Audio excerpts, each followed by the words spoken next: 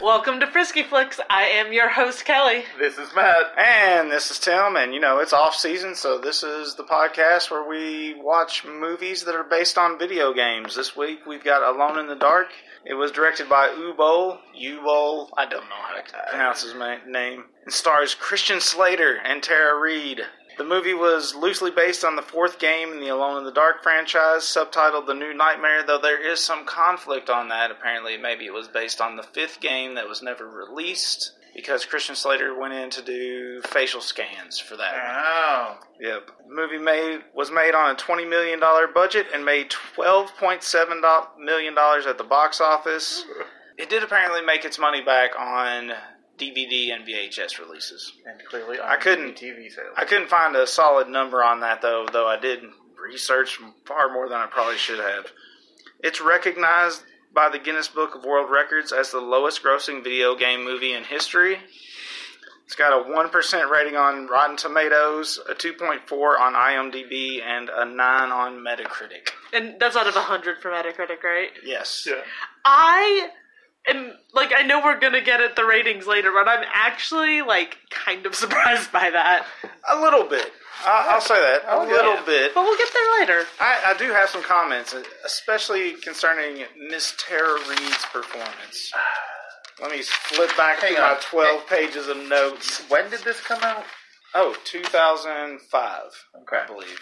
2004 or 2005, one of the two. And 5. I'm getting there. Tim handwrites his notes. I'm confused. I don't understand. Honestly, I just can't type fast enough. There's just too many typos. Yeah. Okay, there's a picture with a demon on a guy's shoulder. Let's skip ahead. This must be my actual notes. Starting off the movie with a text crawl. Lots of exposition. Narrated text crawl. Yes, narrated text crawl. I don't understand it. It could have been a shorter text crawl. Or it was way too long. Or a narration over an intro scene. It had to have been, if you were reading a book, it'd been 6 pages of the book, least, maybe. Yeah. Then after that, they open up with a dream sequence. Christian Slater's character, which it's fucking obvious. If you just know Christian Slater's the star, that he's the one dreaming.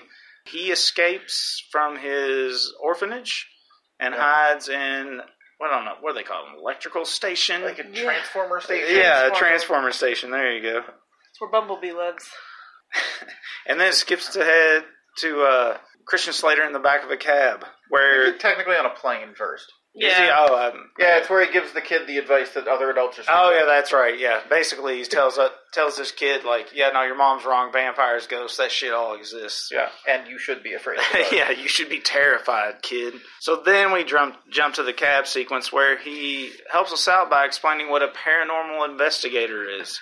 Even though the cab driver seems to know what a paranormal investigator is. The cab driver asked him what a paranormal investigator is. Well, at first he was like, whoa, cool. What's that? Shit. If you don't know, they hunt down the strange and unusual. That was his explanation for it. That's about it, yeah. And then we jump straight into a car chase scene. And I actually think the opening might be the best portion of the movie. I was left kind of hopeful because it's a solid action sequence from there on. And so one small thing bothered me, and it's because I have watched too large of budget movies. Every single time they jump through some of that glass, they'd show this after effect they threw in of big shards. And then they'd show the crumbled safety glass. Well, I'd see what Matt's getting. I think I agree with him that it's during that era where the Matrix existed. Yeah, it's that Matrix slowdown. Yeah, so everything was fucking bullet time. Yeah, but the guy that he is being chased by has Matrix glasses. 100%. Before we jump that far ahead, I like how he tells the cab driver to stay down. Yeah. And then make sure to promptly jump the fuck out of the cab. You stay down, I'm leaving. I'm out of here. Yeah, and I put down that too. The fake glass budget must have been astronomical. I just wrote down because it was already overused. Slow down, and only 15 minutes. Every 2 seconds there was some fucking fake glass being broken. I did like the double shot with the bullets because he knew you'd have to get that first one through the ice, yeah. before you could get the next one through the bad guy. And then there was the, like, Matrix slow-mo shot scene that I expected a dodge to happen because Matrix, and it was kind of a nice turn on that trope. Oh, yeah, no, that guy caught that bullet like a motherfucker. Oh, yeah, right in the chest. Trying to do the follow-along was kind of almost impossible because there were so many quick scene changes, especially in the opening. So we jumped to Tara Reid, Miss Cedric. She's receiving a delivery at the museum. Two of Dr. Hudgens from the Dr. Yeah, Hudgens. they're two Dr. Hudgens, which we'll find out more about later. Yeah. The security guard is very well versed in his job. He knew everything about this. All his job is to protect the shit, but he goes on to even learn more. But the other one didn't bother to learn. Well, that was just the delivery guy. Delivery dude. Oh. Yeah, the delivery guy needed to be explained to why this was important, where he should be like, I don't give a fuck. I need to go do my next delivery. Though it's helpful for us as the audience, and that made me kind of smile. It does, yeah, but maybe have Miss Cedric explain the delivery instead of the fucking security I don't know guard. that we needed that much exposition after exposition dump. And he also knows everything about her personal life because her boyfriend has gone missing, and he makes For sure to let us 3 months. know. Yeah. Dr. Hudgens, another quick cut. We find him out at sea, hunting for, what was it, Erebus? Yeah. They don't explain anyway what Not that at all. is, but, I mean, you know, it's an action movie. Who gives a shit?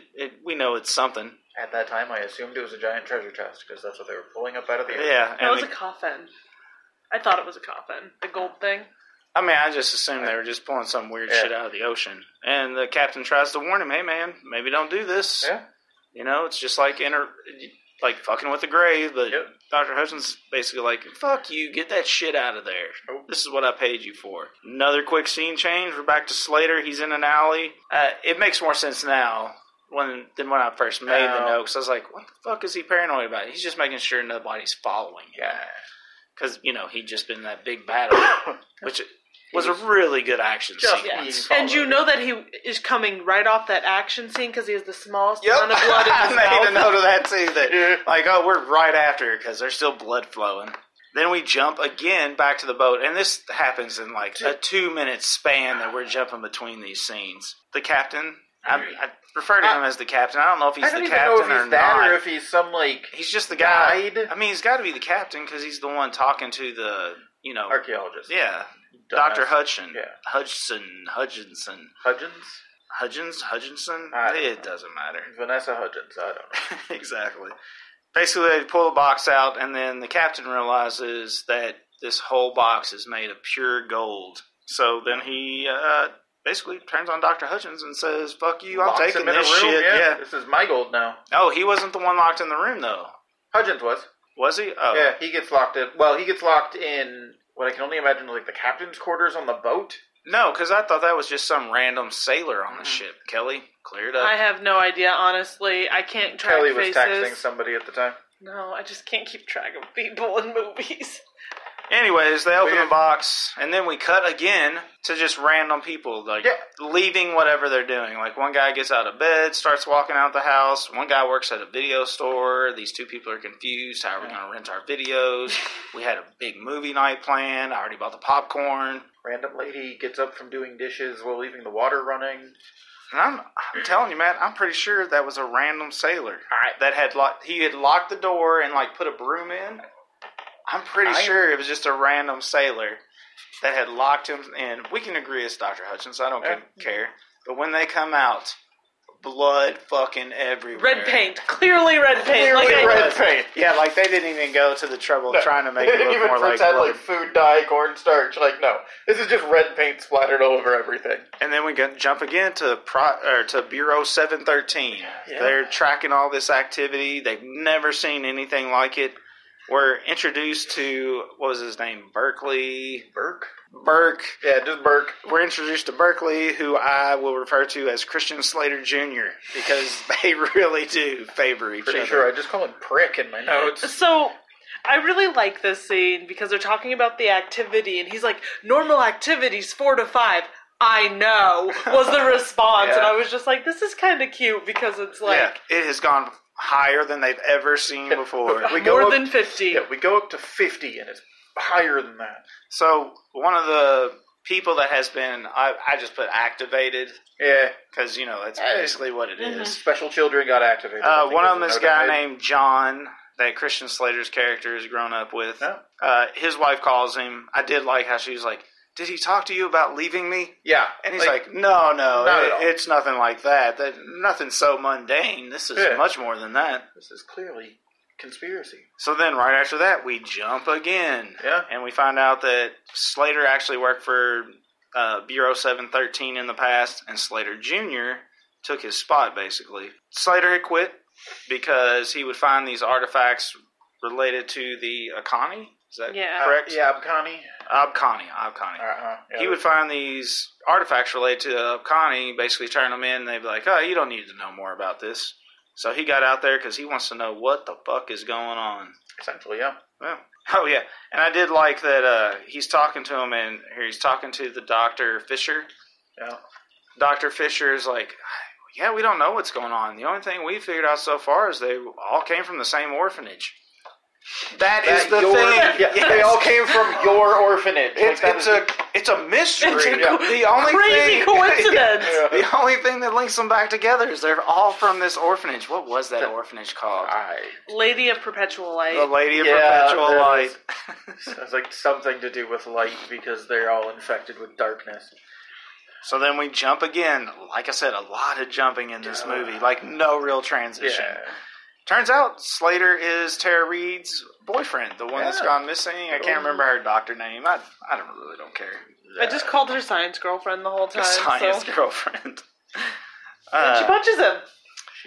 So they're talking about these Abkhani relics that they found, and they're being found all over the world. And, Slater kind of points out that, man, to put them all over the world like that, 10,000 years ago, that would have been the edges of the world. Yeah, exactly. The 4 the locations edge of the where world. they found them in, they were hidden as far away from each other as they could be. And nobody goes, hey, maybe we shouldn't put them back together. Yeah, maybe they all shouldn't be on the same table. At this point, the security system, the electric starts to go out, and obviously, pure security guard Rob is fucked. Yeah. And he, of course, is asleep at his desk. Yeah, he never stood a fucking chance. This is the first time we get to view the monsters, which they don't explain in the beginning, but later they're referred to as Xenos. Which, when you see them, they're Xenos. Yeah. Well, they show them at the beginning in like Slater's eyeballs when he was a kid, and that looked decent. But then when you see this one, I honestly couldn't tell if it was CGI or if it was like claymation sort of setup. It was a little bit of both. Or just animation. Just animated in general. It didn't look good, but it's hit and miss throughout the movie. Yeah. There were certain parts where these Xenos looked really good. I put a comment in my notes about this, and it's like, if we make it invisible 80% of the time, nobody can tell how bad it's modeled. Yeah, exactly. Pretty and much. it made me smile, because it's not really explained why they go invisible. Yeah. It's just... And Matt and I at some point recognize... We kind of recognize that the Xenos, they just dropped the morph. Yeah. They look very similar to the Xenomorph. Their heads aren't as big and arched, but they look like baby Xenomorphs. They're going for an alien feel to these creature designs. The Xenomorph had a puppy. The 713 drops in after poor Rob gets it to try and save the day. Well, and Slater and Dr. Lady locked themselves in a room. They had already purely wooden door from giant alien beastie. That for some reason has a key on the inside of the door. Well, of course. To lock yourself in? Of course. Yeah, you never know when the fucking Xenos are coming. Yeah. But why wouldn't you have like a deadbolt or a lock? Like on the inside of my door, I don't have a keyhole. I have like a deadbolt. Oh, that's true. But also, you're looking for far too much logic. Yeah. It just made... Well, it was weird because I had this dramatic key scene where it's like, get the key in, lock it! Instead of just like, click. Yeah. This is where we find out that Slater Jr. had taken over for Slater as like the head of this, basically a paramilitary group. Yep. I did like that the paramilitary group, their body armor, it looks like the shit that you have on Halloween costumes that you buy for like Superman or Batman. That's all it looked like. It honestly just looks like they went out to Walmart, bought the adult-sized version of a lot of like Superman or Batman costumes and spray painted them black. Yeah, exactly. It's $1 million. We spent it all on Slater and Tara Reid. Maybe the money they spent on that fake-ass body armor is what led to us being able to buy cheap Halloween superhero costumes today. Maybe, yeah. Yep. And then we have a very great scene of the scientist girlfriend lady just walking around an active crime scene. Everyone's like pointing their guns, like, and she's just like just wandering around, which is pretty much her. She had her flashlight. Her role in the rest of the movie is just walking around. Pretty much. Then we jump to Slater goes to see Dr. Fisher after he's pickpocketed Slater Jr. for his ID. Good effects here. He's doing surgery on Pinkerton. Mm-hmm. Pinkerton was the guy that Slater fought at the beginning of the movie. Yeah, that tried to kill Slater in the beginning. Yeah. Like I said, good practical effects there. Mm-hmm. They found out that Pinkerton had a symbiote on his spine. Yep. Mm-hmm. Spine shrimp. A spine shrimp. I've dubbed them spine shrimp. They are not called that in the movie. Throughout my notes, they are the spine shrimp also after she mentioned that. Turns out Pinkerton was also part of 713, but he had gone MIA. I can't remember. Was it 12 years ago? Was it 20? I thought it was 12 because it seemed so random that they would pick 12 years. I was going to say, if it was 20, it would be right when the children went missing. On point. Oh, yeah. It might have been 20 then. Yeah, you might be right. Because it was 20 years. Because I was sitting there like... Yeah. Because 22 years ago was what the cutback was. Yeah, and for some reason it seems like they somehow mentioned that kid was 12 years old. And I'm sitting there like, Slater's not 32 in this movie. Anyways, they also do a scan on Slater's character, and he has a symbiote that didn't join. Am I too early here? No, you're right. This is where we find out that that he has a symbiote, but it is dead. Yeah, it's dead because he was hidden in the Transformer. And he got electrocuted. I'm saying he kind of mentions, I got electrocuted as a kid. I wonder if that killed it. Probably. And then Hudgens, who's out at sea, is magically back. Yeah. And no one says a fucking word, because there's had to been like maybe, 5-6 hours has transpired. Maybe. Like in real time.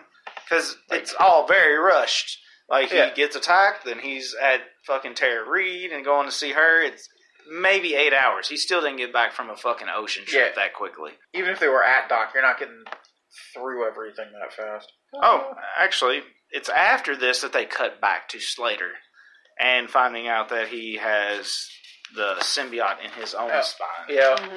Like I said, a lot of jump back that they don't really make sense sometimes. Like just play I think it's on purpose so that we can't follow like a general timeline all the time. Maybe, but just play out the scene, then go to the next scene. Yeah. Don't be intercutting scenes so goddamn much. Then we see that Hudgens has captured one of the Xenos, and he's drawing blood from them and injecting them into himself. Yeah, he's injecting Which himself is then never explained. It never is. It never is explained why he is doing this at all. Other than, well, I mean, it's kind of a little bit of a spoiler for later in the movie, unless he doesn't want the sun or light or he wants sun and light to hurt him.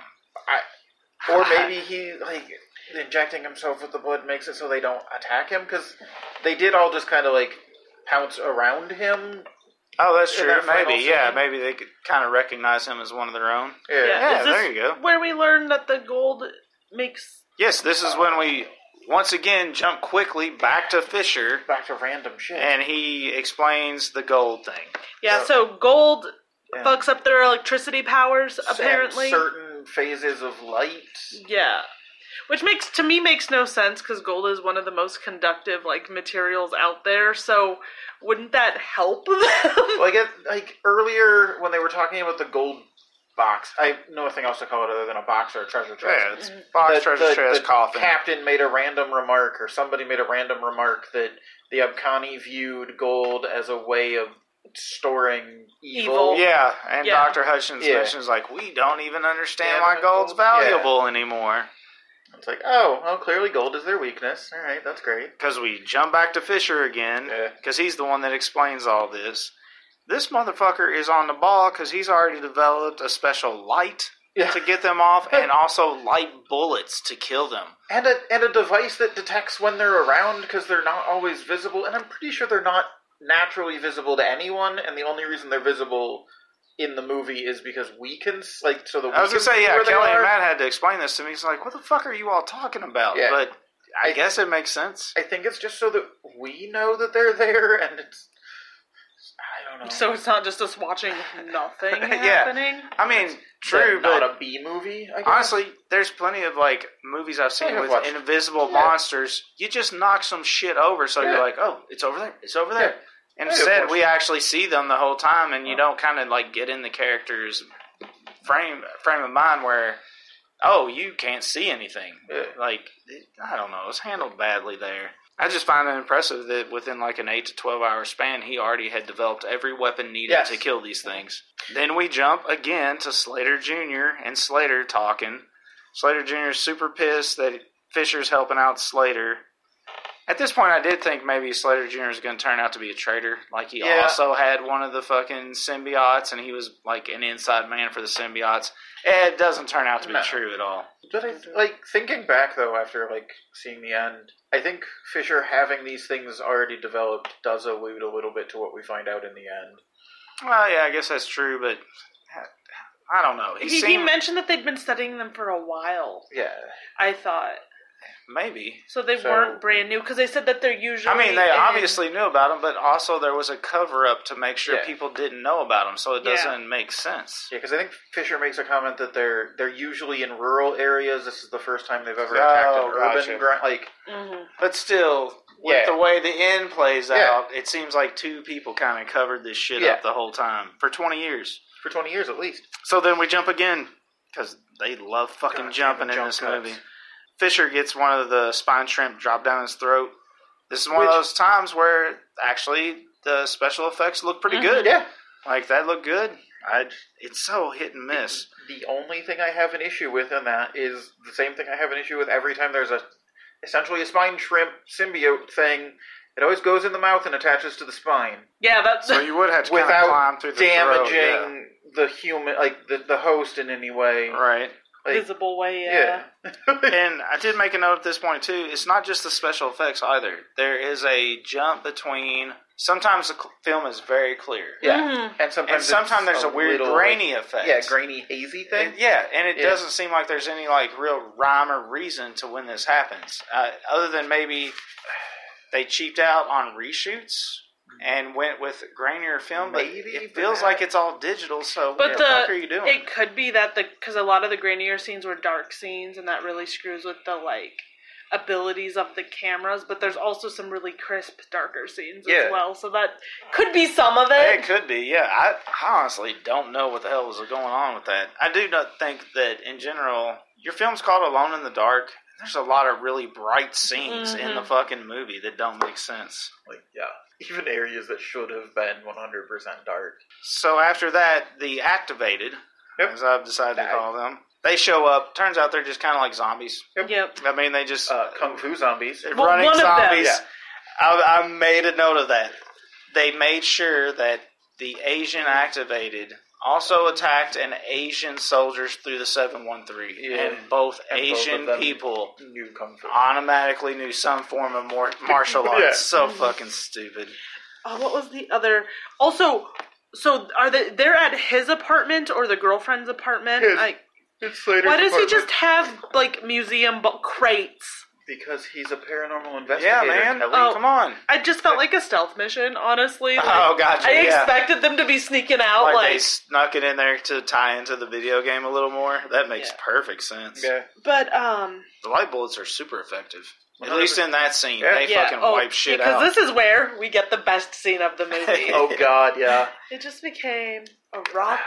action movie montage. Perfect White Zombie soundtrack. Like, it's not White Zombie, but it's a very similar band. Yeah.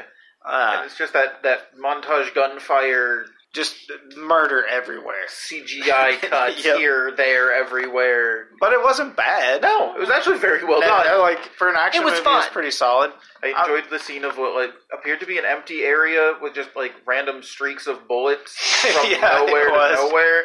Like, huh? I will make note of this because I made note later in the film. So there was this White Zombie style heavy metal song. There's one near the end toward the credits. Yeah, there's the one in the credits. Did you hear any more of this type of music in here? No. I didn't. Because the soundtrack itself has 20 songs of this type of music. So I was expecting a lot more after doing my research, where I was like, "Oh man, this is going to be filled with fucking metal left and right." I actually made a note that this needs a better soundtrack. Oh yeah, no, the soundtrack itself that was released has like 20 bands on it.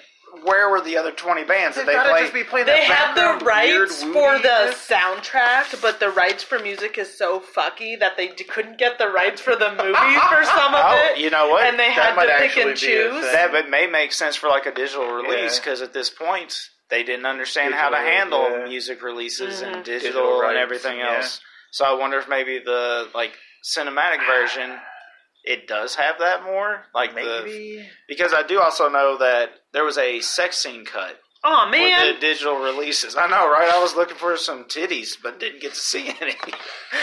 I mean, I was hoping for dong, but we all know I'm not going to get dong. I was like, because this movie is rated R, and I would say there's only one spot, which we'll get to later, where like I was like, oh, that's why that rating is there. I mean, there's a few practical effects that I could see maybe slipping you into an R range. The split open head. Yeah, the split open heads. Or Matt, you're ruining exactly what Kelly was alluding to. I mean, we're almost there in the like timeline of things, I think. God, I don't know. The cuts are scary. Yeah, they are. They're all over the place. Slater Jr. comes at Slater because he thinks he's also one of the activated, though we already know he's not. And Slater kind of does a, like, fuck you on him by going, hey, Burke, and then he shoots one of the actual activated coming at him. Who's like a middle-aged woman. Middle-aged housewife, yeah. A middle-aged housewife activated. And after that's our Asian activated versus our Asian 713 character going at it in some fucking martial arts. So now we're off to the Britannia gold mine. Oh, God.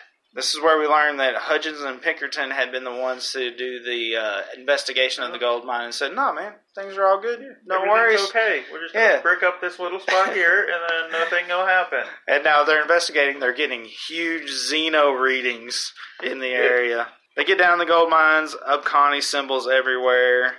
Which is convenient because it doesn't seem that there's any other reason for the girlfriend scientist to be there. Exactly. Like, I literally put in my notes, why is the girlfriend scientist here? Oh, she can read the symbols. Yep, exactly. And that is her role. They also let us know that, hey, they just have to make sure they keep things safe until dawn.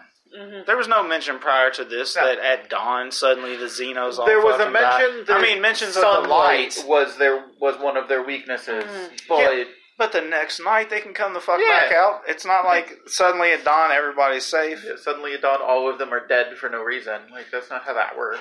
They descend into the mines and discover there's a trap as they go down the ladder. On top of the one dude that fell through the floor. And, Oh, Marcus. Marcus! I put it in my notes, because they yelled Marcus earlier in the movie. Not Miles but not Richards, because he was dying, but because he did something stupid. And then later on, it was like Marcus because he was falling to his doom. And I made note of what she deciphered from the markings. Oh, yeah. Once you make it down here alive, you're already dead. Yeah. There are some decent action sequences in the movie, but there's a real dry period. Yeah. And that was the thing, too. I went in expecting sort of a horror movie.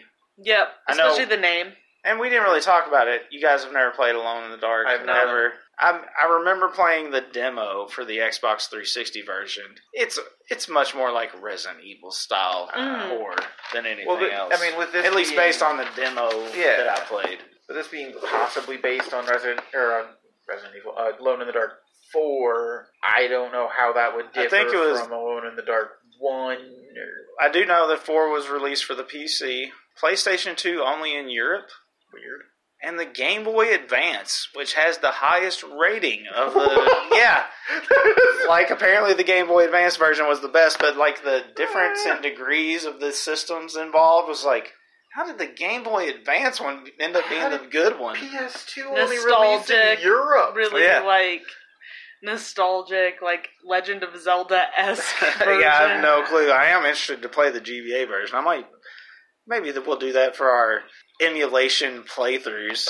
I'll see if I can find it. Once they get down in the hole, where I literally said out loud, Tremors. Yeah. And I was not wrong. It literally was Tremors. So except for their snake things and not... The shrimp are in there. It's the shrimp. It's just giant bigger. shrimp. And they're just shooting blindly at the ground. Shoot the moving sand. The original 713 member that fell through the hole, she got fucked. She was done. Her leg was injured. She was out of it. One of the worm shrimp thingies bit her. She screamed for a while and then she just died. Yeah, she just died. Screamed for a while and then stopped screaming suddenly. So back above ground, we got 2 soldiers left. What's her name? Computer and what's Man his name? and a woman. The guy was setting up the lights originally, and then the female character, he tells her to hit the high ground. This dumb shit goes in. Yeah. Like, it balls on him for going on in. Yeah. But he gets fucking whacked pretty quick. Like, decently quick. He lasts for a minute. Yeah, it was for a minute. He finds the previously mentioned split head woman. Yeah. It's a real good practical effect there. And then when he gets whacked, it's pretty good practical effects. I watch a lot of like horror and a lot of gore stuff, and Yeah, I'm I like, ooh, Yeah, I did. I recoiled a little bit. Yeah. That's the correct kind of icky. I did not expect that in this movie. As Kelly referred to it, the flesh wound was pretty solid, actually. Oh, that was a separate guy. Oh, yeah, that was the third guy. The separate dude that got the Still, the flesh wound practical gore was really good in this movie. This is where we find out that Hudgens was taking these kids down in the caves to infect them with the Spine shrimp. Spine shrimp. This kind of brings me back to the crawl at the beginning. Why did you have this long-ass fucking crawl when you're going to reveal these things throughout the movie everything in anyway? the crawl is revealed by the end of the movie. Anything relates to... Okay, so the Akani part, like that part kind of makes sense. But That you explain that a little bit. But they went on to explain that Hudgens doing fucking... creating the sleepers. Yeah, he's doing shit to these kids and everything else. Yeah. You were going to reveal that in the movie anyways. From Christian Slater Dream to this part... We learned everything that we learned in the crawl throughout the course of the movie. So you're almost ruining what you were going to reveal later. It makes no goddamn sense. I wanted to make a note here. Oh, yeah, we find out 713 themselves were kind of behind this the whole time, that they were covering it up. My note on that one is clearly evil government organization was evil all along. The secret agency was the bad guys? Is my note. But again, at other points of the movie, it's just like... Hudgens and his little fucking crony in the 713 were behind it, but then later it's like, oh yeah, no, we knew the whole time. What the fuck do you mean you knew the whole time? You just said you didn't know about this fucking cave. It's so goddamn stupid. This one has more to do with Tara Reid's performance in general. You know, she won multiple Worst Actress awards for this fucking movie. I think it's because she didn't actually get to act in this movie. That is what I was thinking as we went along. Like Kelly said, like her only real thing that she did in the movie is going, oh yeah, these things say that if we understand the history and the language, and that is my sole purpose as a woman. Other than that, she just runs around and like follows them around. So that knows things. Like, I feel it's really unfair to judge her performance at all in this movie because she didn't have a chance to perform in it. But it was like 5, 6, maybe 7 different websites that shit all over her for her performance when she had nothing to perform. She did shoot some of the the other activated people out in the scene way before. Because I was like, so she's just cool with killing them? Like, she has no idea what's going on. This makes no sense. Cap some motherfuckers. But still, like, there was no performance for her to give, so to judge her performance is fucking bullshit. They get to the door, trying to get their way through. Of course, Hudgens has the last piece that he got off the boat. What? They failed to gun him down prior to opening the door. Just after he gets the door open. Yeah, he literally pushes the key in, and then he gets knifed in the chest. So they find themselves in a huge cavern that's just full of these Xenos. Swarming out of it like freaking bees. Yeah, slowly. Yeah, basically. Very slowly crawling. As slow as bigger can be, than we think. Because the double doors that they closed to try and keep them in there are really slow. Yeah. Like, there was no real, impetus to get that door closed any quicker. Slater Jr. had dropped the explosives in there, but then he didn't wait to fucking set them until he tells Reed and Slater's characters to get the hell out of there. Yeah. What was the fucking... You had plenty of time. Because it was just kind of false, false hero complexing? No, not that. Like, they're... It felt like he set it up to be exploding, and then he didn't. Yeah. It was like a fake out, but a really dumb bad one. Yeah, like they're... I think he made some comment about, trying to set them off remotely, but it being too far away, but I'm guessing it had more to do with the doors being in the way. Either way. It didn't make any sense. They were, trying to set tension, and it didn't work. No. Like, you didn't really set any tension. It was just more like, you fucking idiot, why didn't you just fucking do that the first time? You still had time. Yeah, the only thing you've done is now made it so that these are the only two surviving people in the cave. So anyways, as Slater and Reed are running their way out, they find a magical ladder that they missed before that could get them back to the up above ground. Like, how did anybody miss this fucking ladder? It's so stupid. Because it's the magical mystical ladder that only appeared after you opened the magical mystical door. So then, yeah, exactly. As Slater Jr., he goes back in, he gets the explosive set. Somehow it kills all of the Xenos. But he pretty much unscathed after the explosion. Yeah. Like a little dirt on him. He got pushed over. A huge explosion, but he's okay. That had a backblast that went through the tunnel with the ladder that Reed and Slater were climbing up. But this is dumb. He's okay. I mean, we don't see him near the end of the movie. Maybe he ended up passing out and dying. We don't see that, but I think he's okay. So they climb up the ladder. Turns out it was under what was the orphanage called? Lady of Perpetual Light. It was under the Lady of Perpetual Light the whole time. Weird how. Which doesn't make sense because wasn't it? Did I just make this scene up? But did they load the kids into a van in the? Yes, they transported them elsewhere. Yeah, just to get them underneath where they were at the whole time. It's fucking stupid. Anyways, they come upon the nun who was overseeing the children, and she killed herself. But at least she did it the right way. She did it along the tracks and not across. Oof. That's how you want to do it, kids. But where did all the other children end up? They were deactivated. No, there were other children. Went to this the orphanage. Oh, yeah, that's right. There were more kids living in the orphanage, and it was abandoned. I had no idea. Yeah. They've got... Surprisingly, this movie did not explain where those kids went. They got evacuated with everybody else that was evacuated from what was clearly San Francisco. Because I made a note of that, too. Like, in this random, you never mentioned you were evacuating anything. You never mentioned how. Like, how did you get everybody to evacuate?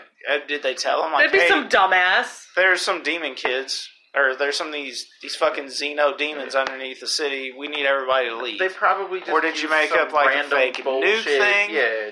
Still explain it in some way. There's a tsunami. Like, I don't know. All you need is like a 60-second scene to explain why everybody's evacuated. We accidentally detonated a nuclear warhead under the city. You need to leave now. Like, China's attacking. The Russians have finally come after North Korea figured out they years. can actually reach us. Like, just give me some explanation that got these people to leave the fucking city. Because we all know you're going to need something.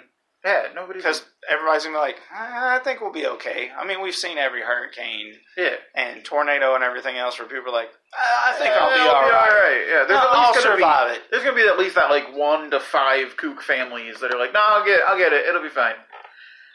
And that pretty much leads us to the cliffhanger ending where Slater and Reed's character are walking through this empty city. Yeah. They seem also confused while everybody's gone. Yeah. And then you hear one of the Xenos roar, and then they flip around, and boom, black screen. Yeah. But they also mentioned that the gate was closed. Is exploding the front of that closing the gate? The gate is closed, Kelly. Just leave it be. I'm just so confused. I'm like, how did the gate get closed? They rubbled it in. The collapsing of the mine closed the gate. I mean, also with that last one, attacking them, obviously they didn't get the gate closed. I know. Or, like, the gate's closed and there's still millions of them on our side. They're still wandering around somewhere. Yeah. In rural areas. Alright, I guess let's give our overview opinions of the movie. Your usual 1 out of 5 system. Yeah, I mean, I didn't really get super bored during it. I kind of disagree. I think there was a couple parts where I was like, fuck, when are we getting to something? That's fair. The acting was okay. The practical effects are very good. Okay. The CG, good considering the time. I was going to say, the CG was kind of hit and miss. There was some that was really clean and some that just looked very poor. Yeah, early 2000s CG. I honestly don't have, because I'm basing this just like on any other action movie. I didn't have any issues with any of the acting. I mean, it's your standard. They action weren't blew me out of the water acting performances, but it's an action movie. But I'm not looking for that either. I'm saying you're not going to get that in an action movie. Nobody was going for an Academy Award on this shit. No. Apparently, they were going for a Worst Actress Award. And by not letting her act. God damn, makes me so fucking angry after doing the research last night that she got fucking slammed over this shit. Because shit like that matters to a career. Oh, yeah. Like, that probably ruined her career when it's just unfair to even this and Van Wilder, mention her. I mean, I still think she's probably a bad actress, but this is not the movie to hold over her fucking head. Would I watch it again? No. But there's some movies I really like that I won't watch again, so... It's not good. Mm-hmm. I didn't expect good to go into it, but it's not bad enough to be, like, bad good. Yeah, that's it. It really floats that line of you're just not quite bad. Like Far Cry 3, or Far Cry the movie, also from Ubo. I'd watch that again because it slips right into that territory of bad good movie. Yeah. This one it almost makes it, but doesn't quite cross that line into bad good. This is entertaining. Yeah. I'd go with... Are we doing ratings now? Yeah. Can. I'll go with like 1.5 out of 5. Like, again, it wasn't good. It wasn't bad, but it was not bad good. Yeah, exactly. I'm a 1 out of 5. There's like a large section in the like early beginning of the movie that's just like, fuck, you could have cut this back and it might have slipped into bad good. But it didn't. It was really dry. I like a lot of the action sequences. I really think Ubo gets shit on a lot. Yeah. The man would know he knows how to direct a good action movie, I think. Like, he knows how to do action sequences, how to make the special effects look decent. But it's still a 1 out of 5. Going solid 1 out of 5. Honestly, I think if they fix the jump cutting... Yeah, that's probably my biggest complaint. Like, I don't know... Took out the intro, the scroll text. Yeah. I would say eliminate the before the movie preview of the movie. Yeah, basically. I mean, it's only a 99-minute movie, and that was at least 5 minutes of it. Yeah, so, like... It is real classy to put a voiceover with it. Yeah, I started reading it because it took a second for it to kick in, and then it was like, this is the words on the screen, and I'm like... The Ashkani people. Yeah. Why? It's so stupid. Because I wouldn't have read all of it, and so some of the, like, twists and turns that happened later would have been, like... Oh, I remember vaguely glancing at that for 2 seconds. Right at a 1.15. Yeah. Probably the worst one we've watched. Yeah. It really is. Yeah. All right, well, I'm sure we'll be back for at least one more before we do our actual video game stuff. I would imagine. Yeah. But that'll be Matt's choice next time. This was Kelly's choice. She had the choice of this or Tomb Raider. Cradle of Life. Is that the first one? Cradle of Life? I don't remember. Anyways, I'll give Matt his choices. Let's go flicks. Let's go. When lips and arms surrender, and every little kiss is like a dream within a dream. But soon the breezes whisper to the trees that dawn is near. So soon. Please follow us on Twitter at Frisky Discs. You can find this podcast on iTunes, Stitcher, or wherever you find your podcasts. That is FriskyDiscs@gmail.com. If you want to send us bullshit. Not literally, which would be impressive if you can do it through the email. Actually, send us bullshit. If you can get it through the email, we will accept your bullshit. Yeah.